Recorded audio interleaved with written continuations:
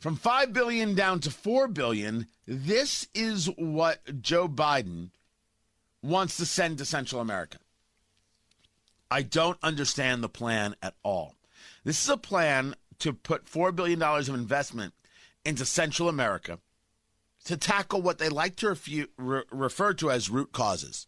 So follow the mathematics.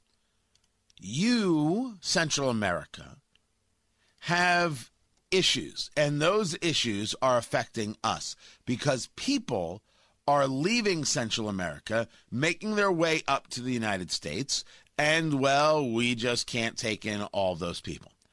But if you had more economic opportunity, if you had a safer nation, or series of nations, I should say, well, we'd be better off. We'd be better off. So how about we figure out a way for people in Central America to remain in Central America? So that's what this $4 billion is all about.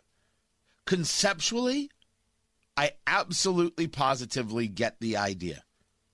And I have discussed the importance of investment in Central America to keep jobs in Central America or build jobs in Central America and keep people in Central America.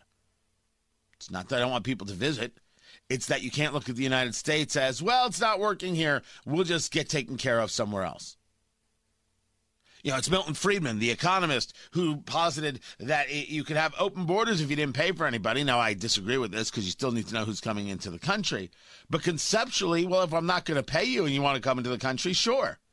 But we don't do that in the U.S. As a matter of fact, we have groups working overtime to demand full legal rights for people who have entered the country illegally who are not U.S. citizens. We don't have groups pushing for full legal rights of U.S. citizens in lockdown situations, but for illegal immigrants, they want full legal rights, and oh, here's 100 lawyers for you. It's really some diseased thinking. It is not wrong to say citizens first. Notice I didn't say you should treat other people poorly. All I did was create rankings. The idea that you should take care of Americans first is so obscene. The only people saying that are people who I would consider obscene. So this $4 billion to try and create better worlds, conceptually I get, to help out these Central American countries. The issue is it's not going to work. It will not work until you actually address some of the serious issues that some of these nations have. And some of these nations simply do not have the underpinnings to be able to be run properly.